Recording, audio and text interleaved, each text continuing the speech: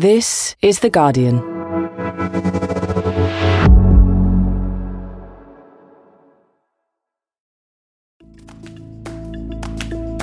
"25 years ago, a peace agreement was signed in Northern Ireland and a baby girl was born.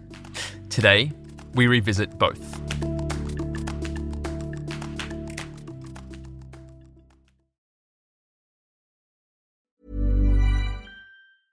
Hey, I'm Ryan Reynolds. At Mint Mobile, we like to do the opposite of what Big Wireless does. They charge you a lot, we charge you a little. So naturally, when they announced they'd be raising their prices due to inflation, we decided to deflate our prices due to not hating you.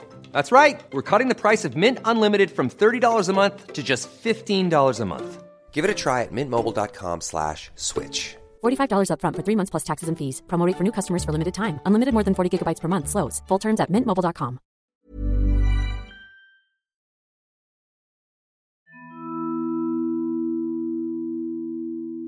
Good Friday 1998 started on a snowy morning in Lisburn, and we looked out the window and thought, okay, a little bit of snow, we can cope with that, we can drive that. A quarter century ago, people across the UK and Ireland were tense and hopeful.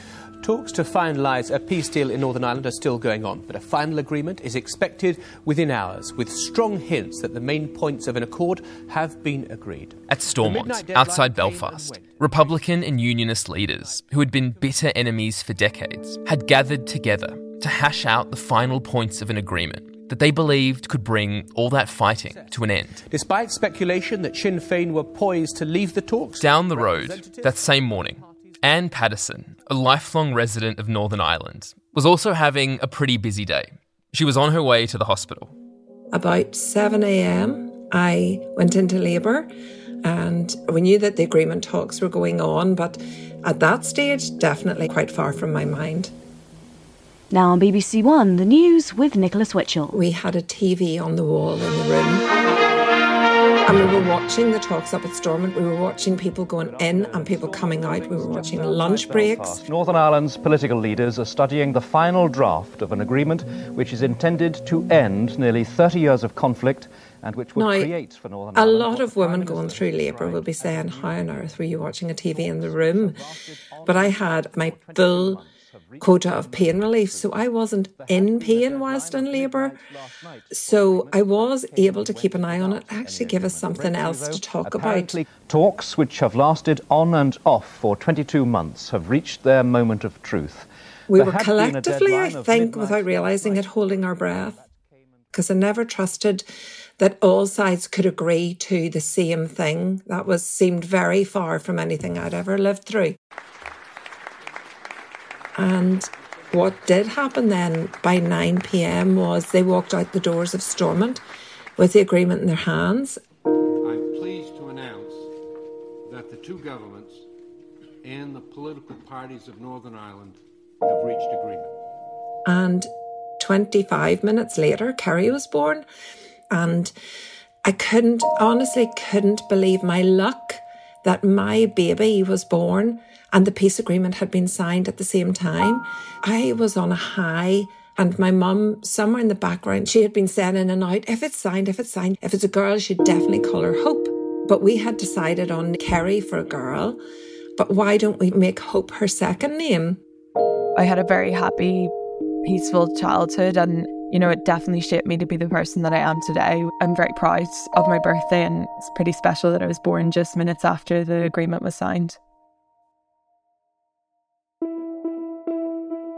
Kerry Hope Patterson became known as one of Northern Ireland's peace babies, a generation born in the aftermath of an agreement that for decades had seemed impossible, and then became, for kids like Kerry, a reality. The Good Friday Agreement changed the way Northern Ireland functions, and often the way it doesn't function. But for all its flaws, in the face of tensions, terrorism, and some terrible political decisions, the agreement is still with us. It's reduced the burden of an old division across Northern Irish society and created another division across time between those who remember what life was like before Good Friday 1998 and the ones that came after. From The Guardian, I'm Michael Safi. Today in Focus, A mother looks back on the Good Friday Agreement, and a daughter looks forward to the future of Northern Ireland.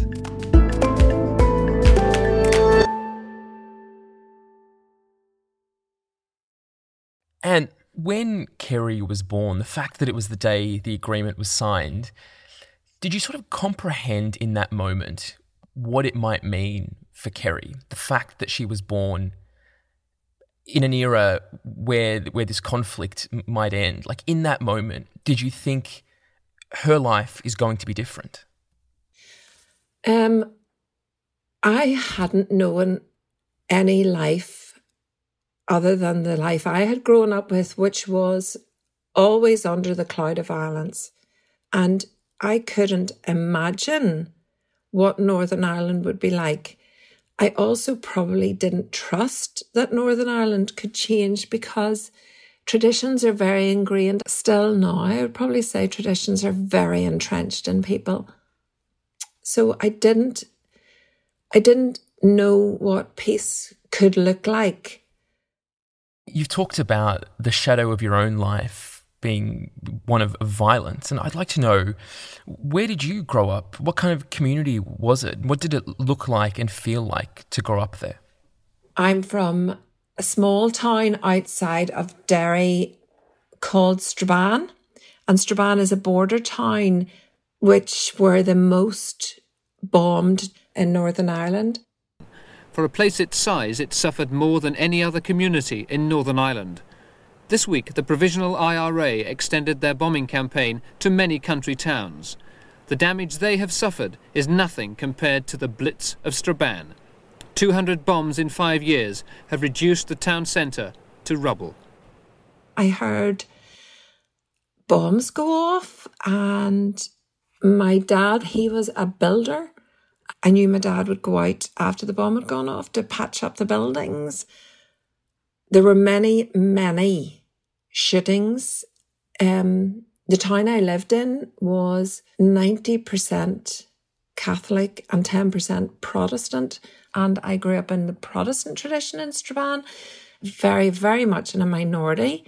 I did experience violence because I went to a state school, which are traditionally Protestant schools, but in order to get to my school, you had to go through a very Republican area. We certainly weren't allowed to walk around that area in our school uniform, and our buses were regularly stoned.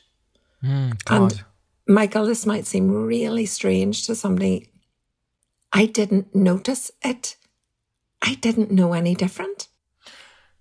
I mean, people would throw rocks at your school bus. Like, I understand that it came to seem normal, but like, when you thought about why people were doing that, why you weren't allowed to walk around some areas in your school uniform, how did you make sense of it?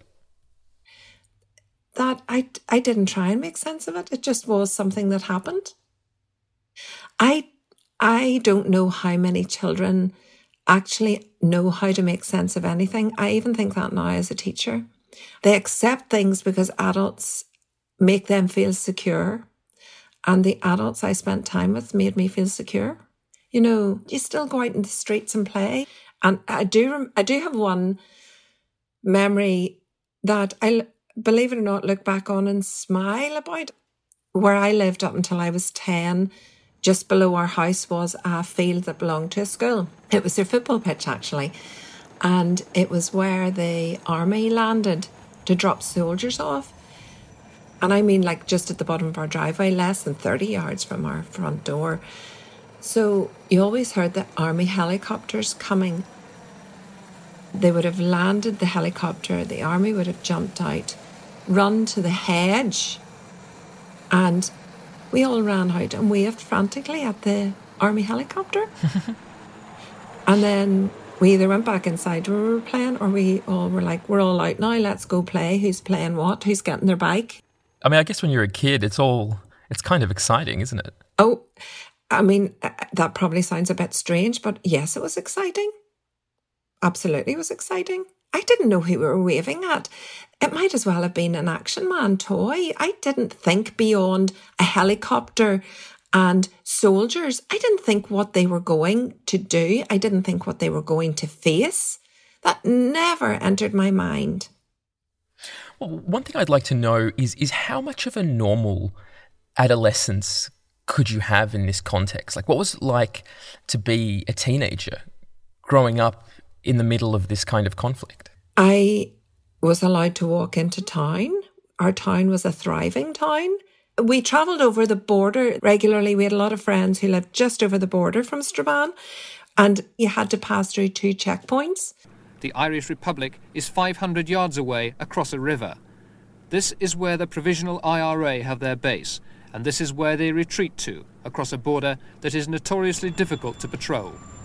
On the north side of a small bridge, there would have been a police checkpoint. So your car was searched and they just reached in and checked your licence. And then the other side, the Garda were there, and then they also did a check.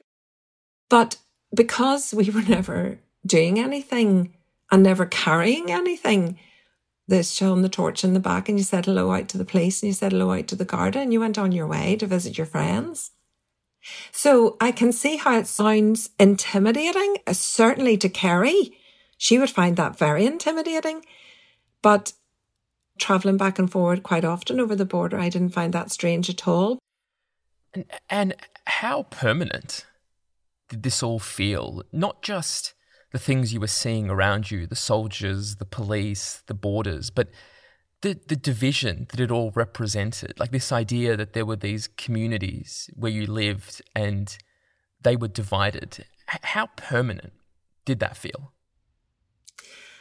That's a good question, but a difficult question, because obviously your life feels permanent as a child. You don't think as a child, is there another life? Yeah. But my parents, they brought me up to consider everybody the same, to not resent anyone, to not think I'm one thing and someone else is another, and there is nothing in between.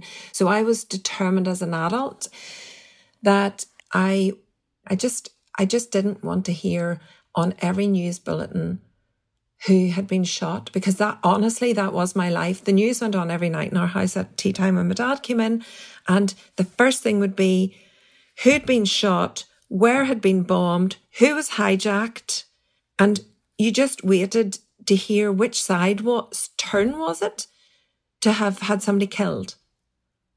And I grew to realise that it's not any good killing people. That's never the way. It's never the way. In my opinion, it's never the way. So that's why I wanted something different and behaved differently as I grew up. And then obviously when I was thinking about having children, I was determined that they did not know the phrases Protestant and Catholic. And I would have actively avoided those words.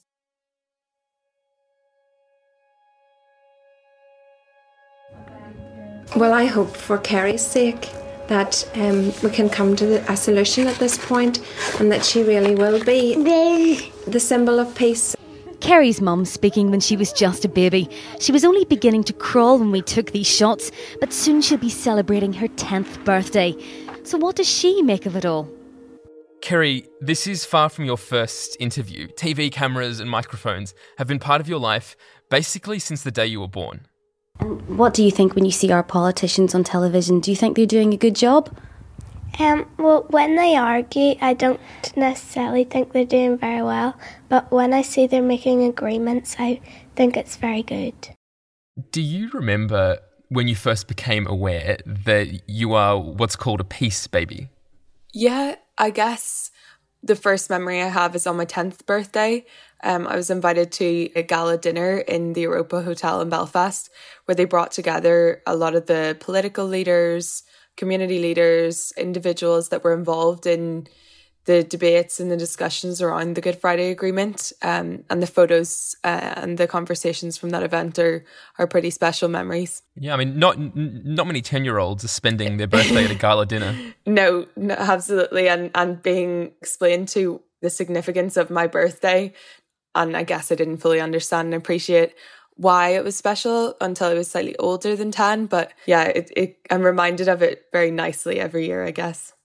But did you understand what it meant? Why you and your generation were considered so special? Because you were a kid, right? And how does a kid make sense of the fact that, before you were born there was this conflict and now there isn't? I mean, how did you understand it back then? Yeah, I definitely would probably say I didn't understand. My whole childhood, right up until I've been an adult, has been very peaceful in Northern Ireland, and I really didn't know any other way.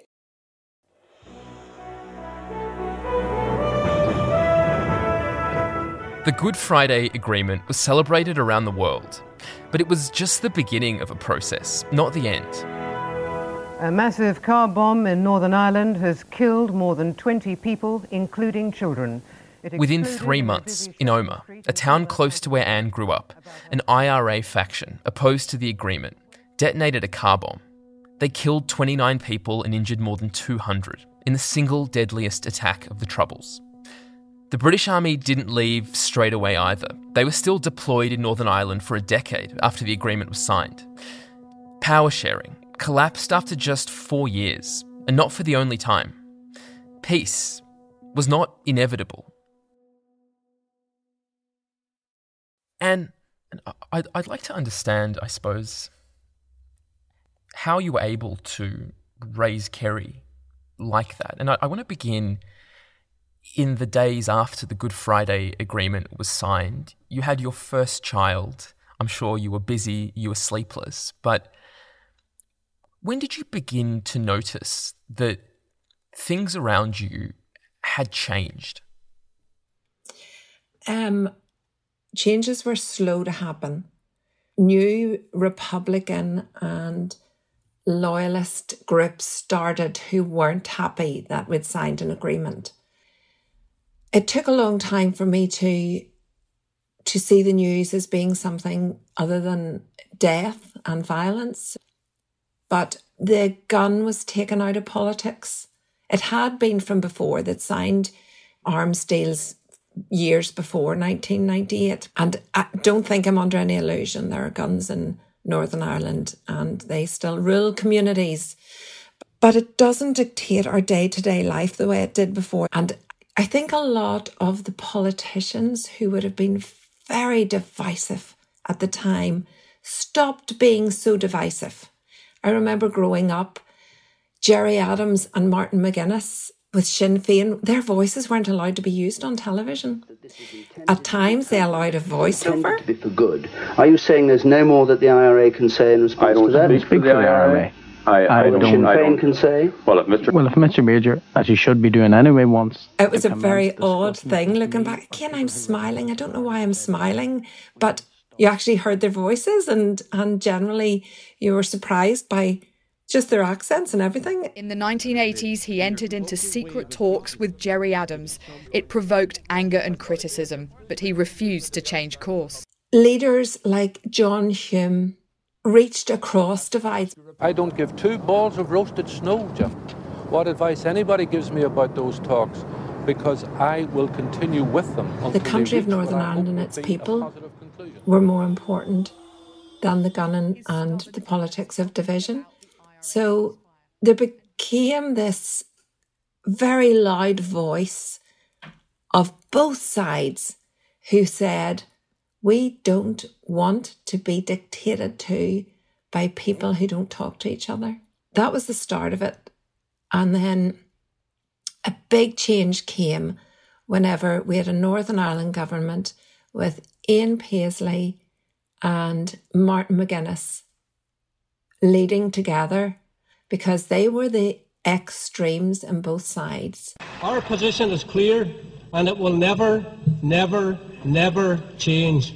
The war against British rule must continue until freedom is achieved. Sinn Féin are so stained with our blood that it would take 100 years to pass before you could acknowledge them as even decent. If Ian Paisley and Martin McGuinness can sit down in a room and discuss things, absolutely there's hope for everybody. So that was it? You figured this thing could stick? Yes, because they spoke for the extremes, but they brought the extremes together. So Absolutely. I still believe in that. I still am grateful for that. From the depths of my heart, I can say to you today that I believe Northern Ireland has come to a time of peace, a time when hate will no longer rule. How good it will be to be part of a wonderful healing in this province. And they started to listen to the voice of Northern Ireland, and the voice that was getting louder, which was saying, stop all the violence. Let's move forward with our community, not as nationalists and unionists, but as Northern Irish. There's another phrase that started to be used and I identify with. I am Northern Irish. And when did you see that these changes you're talking about, that were kicked off by the Good Friday Agreement, were actually filtering down into your everyday life? When did you start to see that things in the wake of this agreement were changing?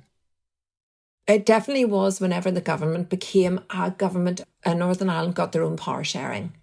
Because that way, the people who live in the province can decide what happens in the province. Having a Northern Ireland government definitely changed things because people from both sides could listen to politicians who were talking about our small country.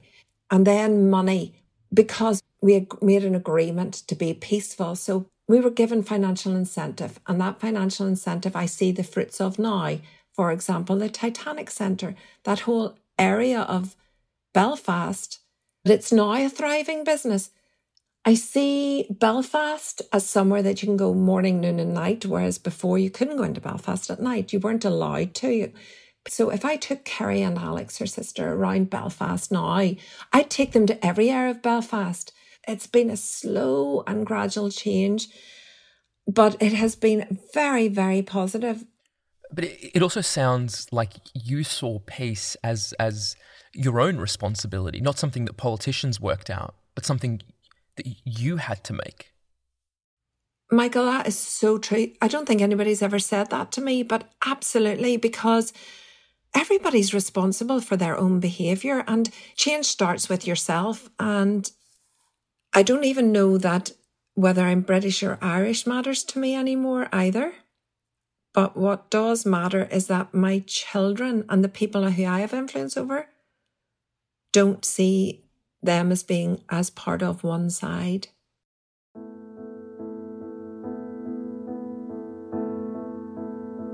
Kerry, growing up, what kind of reminders did you have around you of the violence, of all of this stuff that had come just before your birth?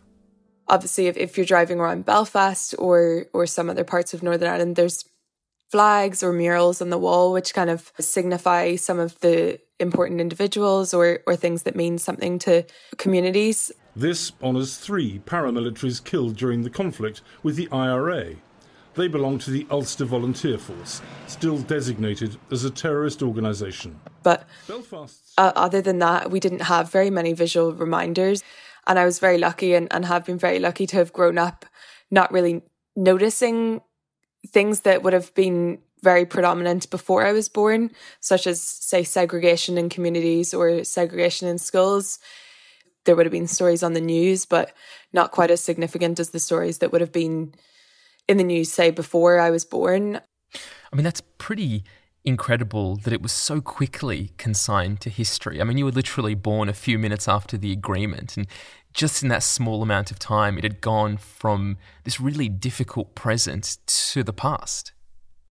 Yeah. It was great, to be honest, that most of my generation grew up where we could acknowledge what had happened in the past, but live a very different life for the most part of most of us.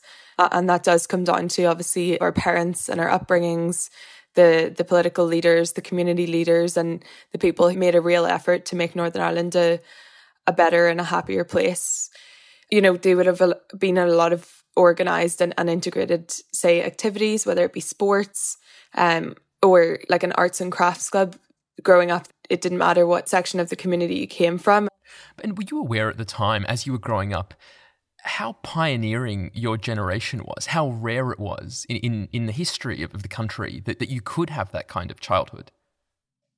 I think as a child, you just don't know. And then as I got older, it was so normal that we didn't even know either. So we really didn't notice or still probably don't notice enough, how different our childhood was than the generation before. And I'm just curious, as someone who's grown up in a place where faith has been weaponized in a way, it's taken on this political value that's associated with so much horror. How do you think of your own faith? Would you describe yourself as a religious person? I actually really appreciate you bringing that into the conversation, Michael, because faith is of number one importance to me. It is faith and not religion.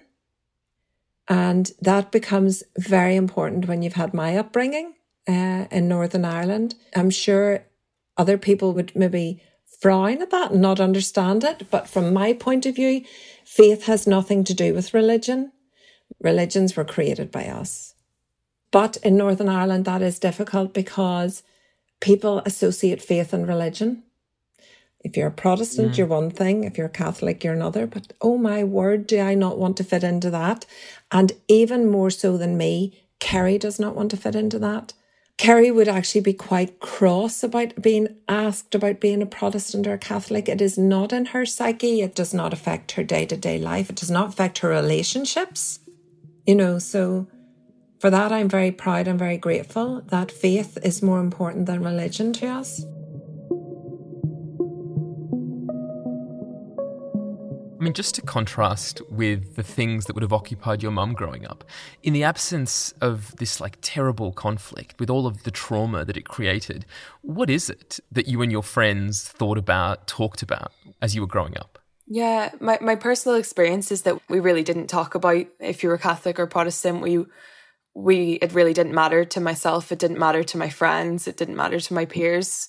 We had so many other issues and challenges and opportunities to face that, it didn't matter what kind of religious background you came from or what community you came from. It was just great to meet people of all walks of life and do life together and in a happy, positive, conflict-free zone.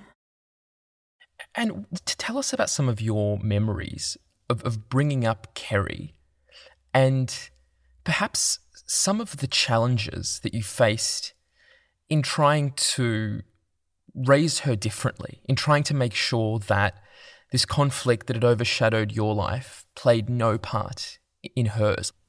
I never wanted to give my children an affiliation, which is quite difficult because if you get a passport, you either have a British passport or an Irish passport. And you have to write in forms, are you British or are you Irish? So there were difficulties I faced when I was bringing the girls up as Northern Irish Christians, not British Protestants or nationalist Irish. Her schooling was mixed. We're fortunate, I suppose, to not live in an area where traditions become more important than peace. There are areas of Northern Ireland still where people are very Republican and very, very loyalist. I'm not one of the ones who was impacted. Personally, I did not lose a family member.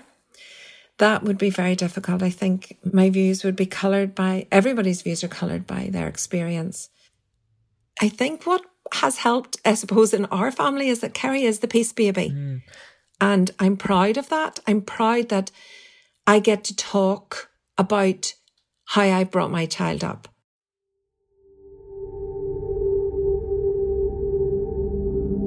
Anne and Kerry have become used to telling their story. But theirs isn't the only version of this.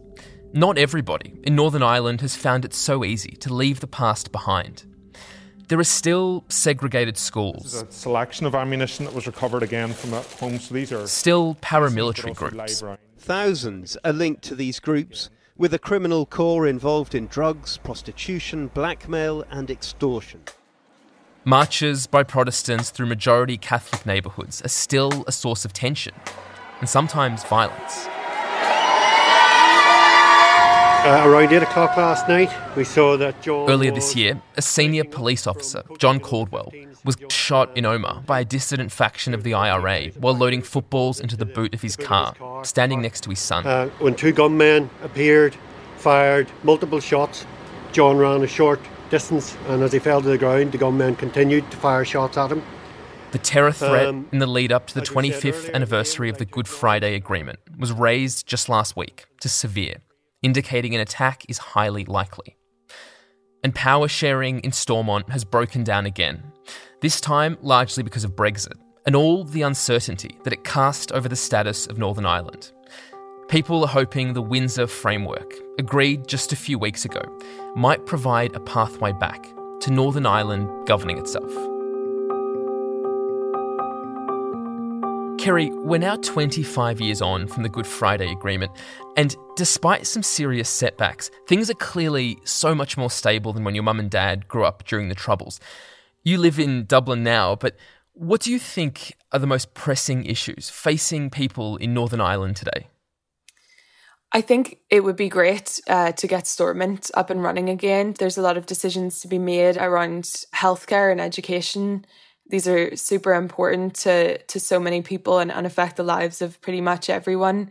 I think to get the Windsor framework finalised and in place would be very helpful for businesses to give them the certainty that they haven't been able to have over the past couple of years, and to continue the economic growth that Northern Ireland's seen since the agreement was signed. So continuing with the growth of the tourism sector, the investment in the infrastructure, all of these things would be very important.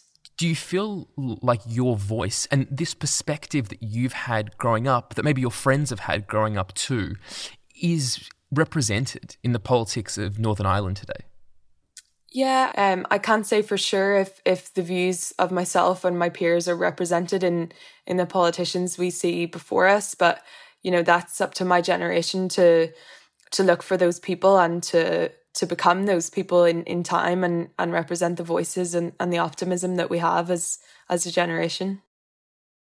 I think the most disappointing thing for me now is that we have no power sharing.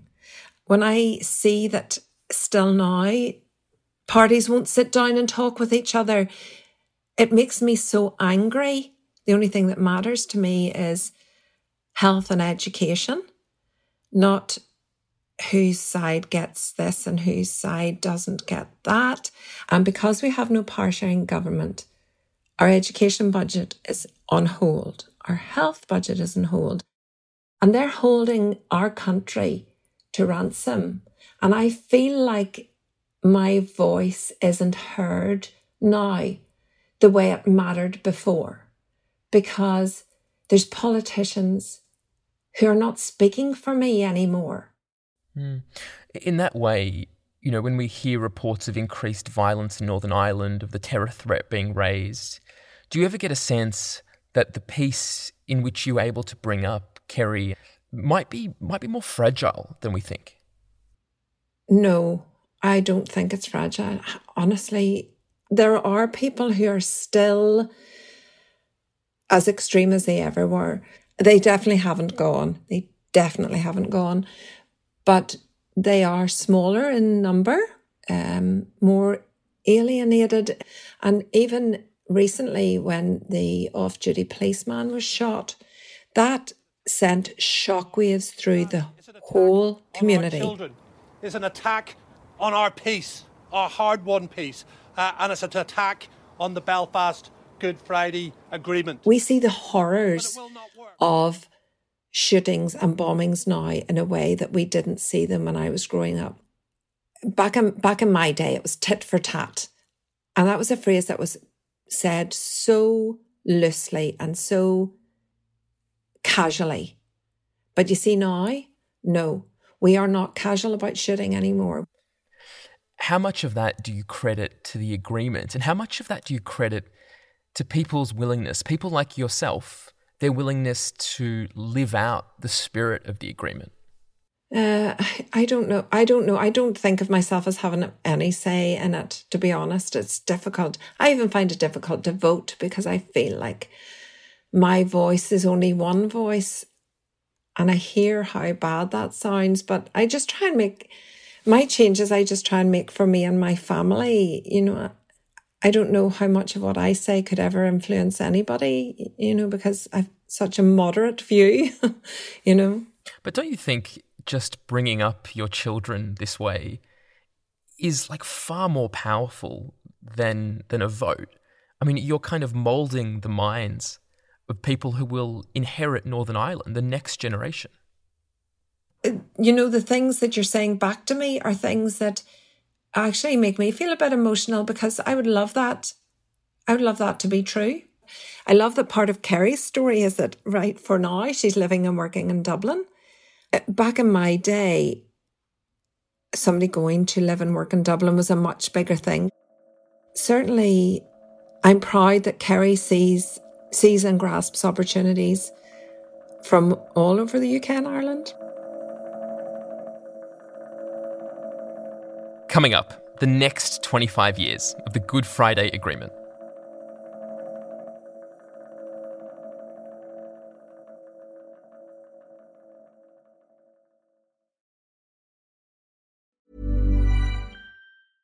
Introducing Wondersuite from Bluehost.com. Website creation is hard, but now with Bluehost, you can answer a few simple questions about your business and get a unique WordPress website or store right away. From there, you can customize your design, colors, and content. And Bluehost automatically helps you get found in search engines like Google and Bing. From step-by-step guidance to suggested plugins, Bluehost makes WordPress wonderful for everyone. Go to bluehost.com/wondersuite.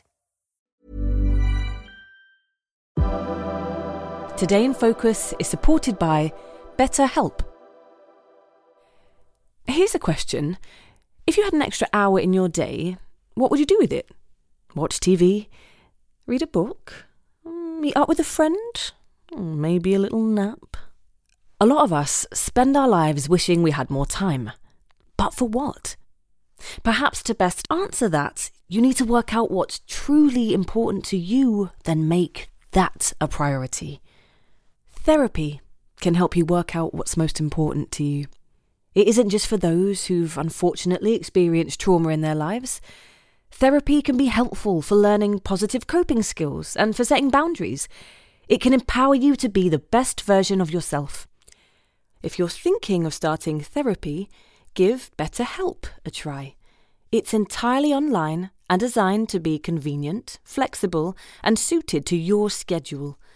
Just fill out a brief questionnaire to get matched with a licensed therapist and switch therapists anytime for no additional charge.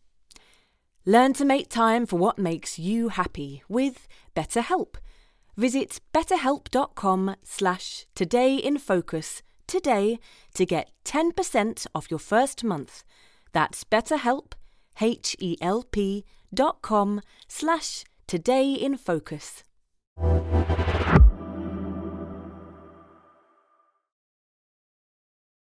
And what do you hope now for the country's future in terms of holding on to all these benefits that the Good Friday Agreement ushered in? Like, what do you hope that Kerry's generation is able to do to take it further?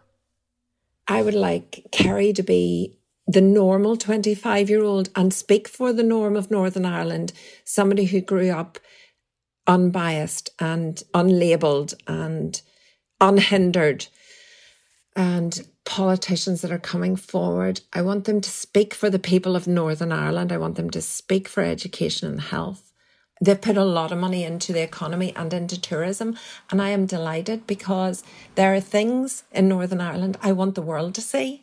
I don't want the world to think of us as being the poor wee people from Belfast. The province of Northern Ireland is absolutely beautiful place to be, beautiful country to live in. So I do feel positive about the future. I definitely, looking back and reflecting over 25 years of peace in Northern Ireland, if it broke down now, I would be utterly devastated. Utterly devastated. Kerry, you've been living in Dublin for the last 7 years or so, which gives you a unique perspective on the relationship between the two countries. Have you seen that change over time? I have a lot of friends, say, from Dublin who'd never been to the north before or never been to Belfast before. So, over the past few years, that's become much a more commonplace. And you see, say, the cars and the different registrations on the roads a lot more. It's great to see for both the economies and for the integration of society, I guess, as well. I mean, this anniversary is obviously meaningful for you. It's your 25th birthday. But what do you make of the 25th anniversary of the Good Friday Agreement, this thing that's been intertwined with your own life? How do you reflect on its importance now? Yeah, I think for me it's important to celebrate how far Northern Ireland has progressed over the past 25 years. It's important to respectfully remember the challenges the country faced and be grateful to the individuals that played a part in both, making the agreement and also those who made society the society it was as we were growing up, which was very peaceful. This 25th anniversary is a good reminder of that, but, equally a reminder for us to continue moving forward. And what do you hope that people take away from you and from your life story? Your life story so far, we should say. You're only 25. Yeah. I hope people hear the optimism, the happy childhood that I grew up in and how that shaped me, having, a very integrated society that I lived in. And it took a lot of people to have a much more open mind. My parents and my family, my friends, and then the community that I grew up in more broadly. My middle name is Hope. And, that's something I was shy about when I was growing up because it's not the most common name, but it's something I'm very proud of now, and it's pretty special, and I'm very grateful for the upbringing. And just finally, on this 25-year anniversary, can you imagine that you would have been able to bring up your children and to have them think in the way that they now think if the peace deal hadn't been signed 25 years ago? I doubt it. They would have been shackled with the same baggage that I have. They would live every day like I lived every day, which was constantly under the threat of violence. I would have feared for them going out at nights to go into town or anything. So many innocent people lost their lives in the Troubles in Northern Ireland. It couldn't possibly have been the same because it's better now. It's better for Kerry. It's better by far.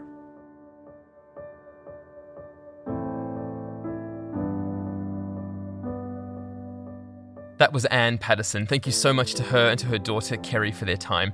You can read all of our coverage of the anniversary of the Good Friday Agreement at theguardian.com. Before we go, if you're looking for tips on great, thought-provoking stuff to watch over the Easter break, subscribe now to The Guardian's Documentaries newsletter. It's free and it's a brilliant guide to documentaries produced by The Guardian and others, as well as interviews with independent filmmakers and behind-the-scenes glimpses into award-winning films. Sign up today at theguardian.com/documentaries-newsletter. And that is it for today. This episode was produced by Rose de Larrabiti with help from Matt Murphy and Morgan Eyre. Sound design was by Solomon King. The executive producer was Phil Maynard, and we'll be back on Monday. This is The Guardian.